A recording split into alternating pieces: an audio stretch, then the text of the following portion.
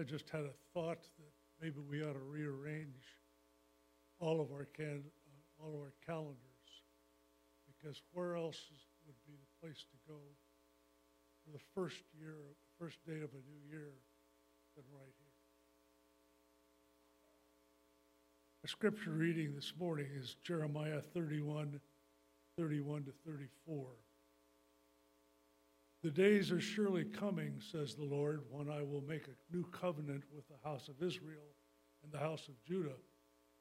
It will not be like the covenant that I made with their ancestors when I took them by the hand to bring them out of the land of Egypt, a covenant that they broke, though I was their husband, says the Lord. But this is the covenant that I will make with the house of Israel. After those days, says the Lord, I will put my law within them, and I will write it on their hearts, and I will be their God, and they shall be my people. No longer shall they teach one another or say to each other, know the Lord, for they shall all know me, from the least of them to the greatest, says the Lord. For I will forgive their iniquity and remember their sin no more. This is the word of the Lord. People of the Lord.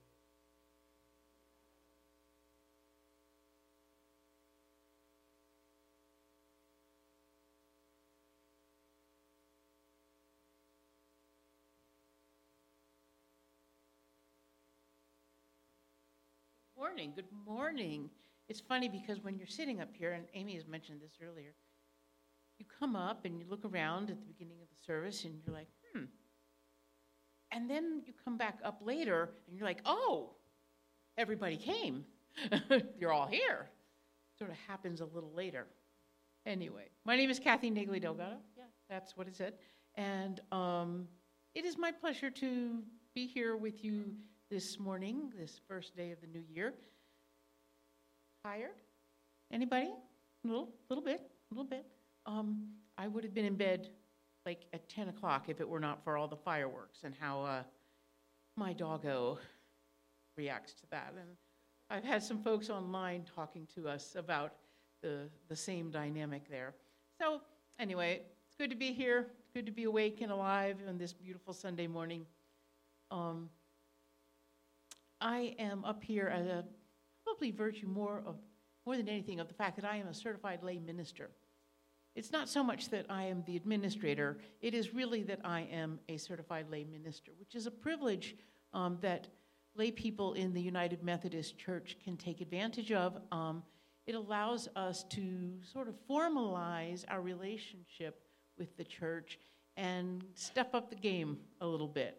And so I really enjoy that part of my role here at Morning Star. And doing the occasional sermon is one way, although not by any means the only way, that certified lay ministers can be a part of the congregation. So, as I start this sermon, I think I should give you a warning. We're going to cover like vast expanses of time in 15 minutes, okay? Because y'all know I do not do long sermons, right? That does not happen. But we got a lot to cover. It's just there's so much to talk about in this. So I'm going to start in the 1970s, and I'm going to go all the way back to Noah, work our way all the way through the Old Testament, jump for a moment into the New Testament, fast forward to about the 18th century, 19th century, and then finally 2023. Hang on. When I was about 13 years old, I had my first serious theological discussion with my dad. Most of you know he's an Episcopal priest. Now, of course, being a teenager, I began the conversation with an incredibly inflammatory challenge. So please don't be offended. This was 13-year-old me, okay? I marched into his office and demanded to know, are all the Jews going to hell? That's what I said, right there in his office.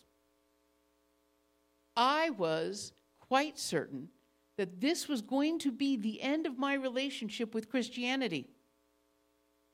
Not my dad. I knew he was going to love me no matter what, but I asked the question because I had been hearing people say things about this exclusivity of the Christian relationship with God, and I firmly believed at that tender age that I had discovered the flaw in their argument. Yeah, teenagers.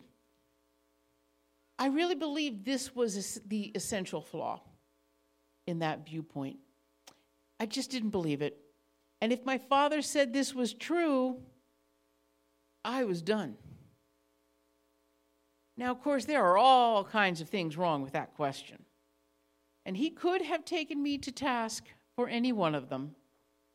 But instead, he took this petulant, demanding teenager and explained to her the idea of covenants. He explained God's covenants with the people of Israel, and that God's covenants were eternal. They didn't expire, and they didn't get replaced. So no, all of the Jewish people were not condemned simply because they were not Christians, because God's covenants with them were everlasting. So I stuck around. But then, what about this talk in Jeremiah about a new covenant? Is God throwing out the old covenants, replacing them? No. Nope. God is building on them. Throughout the Old Testament, we see examples of covenants between individuals, between nations, and between people and God. Entering into covenants was a major part of what it meant to live in the ancient Near East. So God partnered with humans through a structure they already understood. There are 5 covenants that are considered to be foundational in the Bible, and you probably know something about them already. They are the covenants with Noah, Abraham, Moses, David, and finally, the new covenant. So you remember God's covenant with Noah? God promised never again to flood the earth, but to preserve it and humanity. Later, God makes a covenant with Abraham. God promises Abraham a huge family that will inherit a piece of land in Canaan and bring universal blessing to all humanity. Now, Abraham has a part to play and commands to obey, but God keeps God's promise to give Abraham a family who will inherit the land and bless the world. Then, after a time, Abraham's descendants, the Israelites, are multiplying rapidly in Egypt and are enslaved by the Pharaoh. God hears their cries for rescue and sends Moses to lead them. A covenant is established with these people of Israel through Moses and the 10 Commandments, which are intended to govern and shape the people of Israel in the promised land. This is the Mosaic covenant. And while there are blessings or curses promised for obedience or disobedience, nevertheless, God never leaves them. God does not abandon them. The next time we see the Lord making a covenant with his people is with David. Saul is anointed as Israel's king, but he fails to obey God and is rejected. God then chooses David as king over Israel. David becomes a successful leader, overcoming Israel's enemies, restoring order, And he wants to build a temple for God to dwell with his people again. God responds to this desire by making a covenant with David, promising to make David's name great and raise up a descendant from David's line, whose throne and kingdom will last forever. For their part, David and his descendants are to remain faithful to God, following the covenantal laws. Well, they failed to do that, of course, as we know. And yet, God keeps God's promise to provide a faithful descendant to David to reign. So that's 4, right? That's 4 covenants. Zoom, right through the Old Testament, right? A speedy history lesson. But do you see how they follow each other, right? They don't replace each other. They follow each other. They build on each other. One does not invalidate the others. They simply build on one another. And now, after this covenant with David, we are left waiting for this Son of God, this descendant of David. This anticipation is what is named in Jeremiah in the scripture that Steve read to us this morning. This is where we learn of the new covenant. Here, Jeremiah, who is one of the Hebrew prophets, speaks of a new covenant that will be written in the hearts of God's people. Everyone will have intimate knowledge of God, and their sins will be forgiven. The Lord says, I will write it on their hearts, and I will be their God, and they shall be my people. For they shall all know me, from the least of them to the greatest, says the Lord. For I will forgive their iniquity and remember their sin no more. Isn't that beautiful? This covenant is new because it is different. The word new does not refer to a new commitment that replaces a previous one, but rather to an additional and greater level of commitment. This is what's next. It is about renewing our hearts, knowing God intimately, and being forgiven. Jesus, for us, is the fulfillment of this new covenant. Much of the New Testament is dedicated to showing how Jesus Christ fulfills these covenant promises and what life should look like for a people living in the new covenant. Jesus tells us at the Last Supper, when he refers to the bread and wine as representative of his body and blood, the blood of the new covenant. All of these covenants are an expression of God's love for God's people. God's desire for all of us to know God, to live with love for each other, to care for each other, and all of God's creation. We know when we study these covenants that God has remained faithful to the people through all time, even when God's people were not faithful to God. So, can we acknowledge that? Can we accept that? God remained faithful. But now, I'm going to turn the tables. If God is committed to us, are we prepared to accept that as reality and commit ourselves in return to God? We've been exploring these covenants that God has made with God's people and God's steadfast love and faithfulness through it all. But what about us? What about our side of the covenantal equation? In the new covenant, we receive the forgiveness of sins and God's empowering Spirit to help us live lives full of love. God's grace and mercy is freely given. We don't have to earn it, and it exists whether we accept it or not.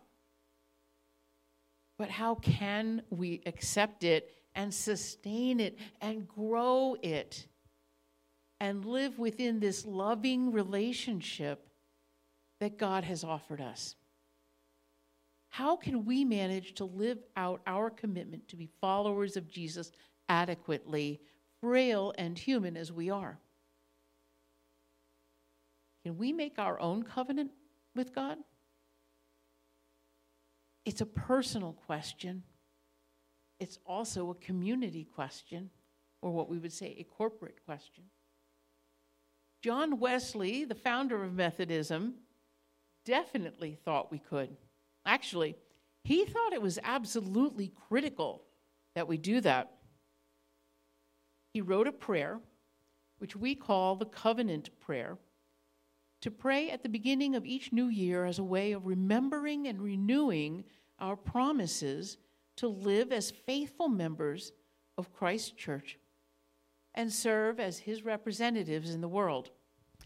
Sue and Mary, on the chairs in front of you, you will see some cards. If you would take one, yeah, there you go, you got it. If you would just take one of those cards and pass them on back to the rest of the congregation. These cards contain the words on one side of the Wesley Covenant prayer that I'd like to share with you this morning. It is not for the faint of heart, this prayer. It describes the life of a participant with Christ in his mission. It is a practical description of what Jesus was talking about when he said, "If any want to become my followers, let them deny themselves and take up their cross daily and follow me." Let me just read that one more time while we're getting these passed out. If any want to become my followers, let them deny themselves and take up their cross daily and follow me. It is, first and foremost, a prayer of letting go. I am no longer my own, but yours. We cannot live out this life on our own, but only with God's help. Actually, with God at the very center, as the core of our being. And in our culture, we tend to prize our ability to make decisions and choose our own paths in life, right? That's important to us, that independence, that self-determination. But this is different. And this prayer is like a love poem to God. It is about surrendering to God in love and joy. Establishing or renewing our own covenant with God helps us to remember what this way of life asks of us, what loving God with all our heart, soul, and mind, and loving our neighbor as ourselves requires of us. Being a Christian is more a way of life than a system of beliefs. Yeah, I said that. Being a Christian is more a way of life than a system of beliefs. It is more about what and how we love, even more than what we say we believe. The covenants that God has established throughout the ages were never merely contracts or bargains ordeals struck. The covenants through the ages preserved, redeemed, and upheld God's people. The new covenant gave the promise of knowing God intimately, having God in our very hearts, and being forgiven. In a few moments, I will lead us through a wonderful revised version of Wesley's covenant prayer that Pastor Amy shared with me, that allows us to promise ourselves to God, to make a covenant with God, not in fear of retribution, but as a declaration of love, as a reminder that life is fragile and all good things come from God, and as a pledge that we will seek to grow in holiness and love. And the covenant prayer will also be part of our Holy Communion liturgy today. So, let's take that card, which, I didn't give myself one. Let's take this card. We have the covenant prayer on one side, and on the other side, we have this prayer. It may also show up on the screen, but yeah, there it is. So, let me get us started. Let us pray together as individual followers of Jesus in community with each other. Righteous God, see me as I am. Forgive my unfaithfulness as I turn to you again with my whole heart. God requires that we rid ourselves of every idol in our lives. I renounce every idol in my life, promising that I will watch for any temptation that will lead me to turn away from you. Through Jesus the Christ, God offers to truly be our God, if we will allow it to be so. Gracious God, I vow to give all of myself, body and soul, to serve you in all the days of my life. God has given us Jesus to model the ways of wholeness. Jesus, I join myself in covenant with you. I come to you in humility, in need of grace and mercy. I accept you as my guide. Christ has told us that we will suffer in this life. I trust that I am not alone, and that neither life nor death will separate me from the love of Christ. God has given our holy text to help us establish the rhythms of our life. I will strive to order my whole life around your direction. The Almighty God searches and knows us to the depths of our hearts. O God, you are mine and I am yours. So be it. May this covenant that I have made here on earth be ratified in heaven. Amen. And so as the new year begins, remember that no matter what may come, God will be present in the midst of it. It is our acceptance of God's presence, guidance, and love that will strengthen and encourage us through it all. May your new year be filled with joy, hope, and love, and the compassion to share these blessings with others. Amen.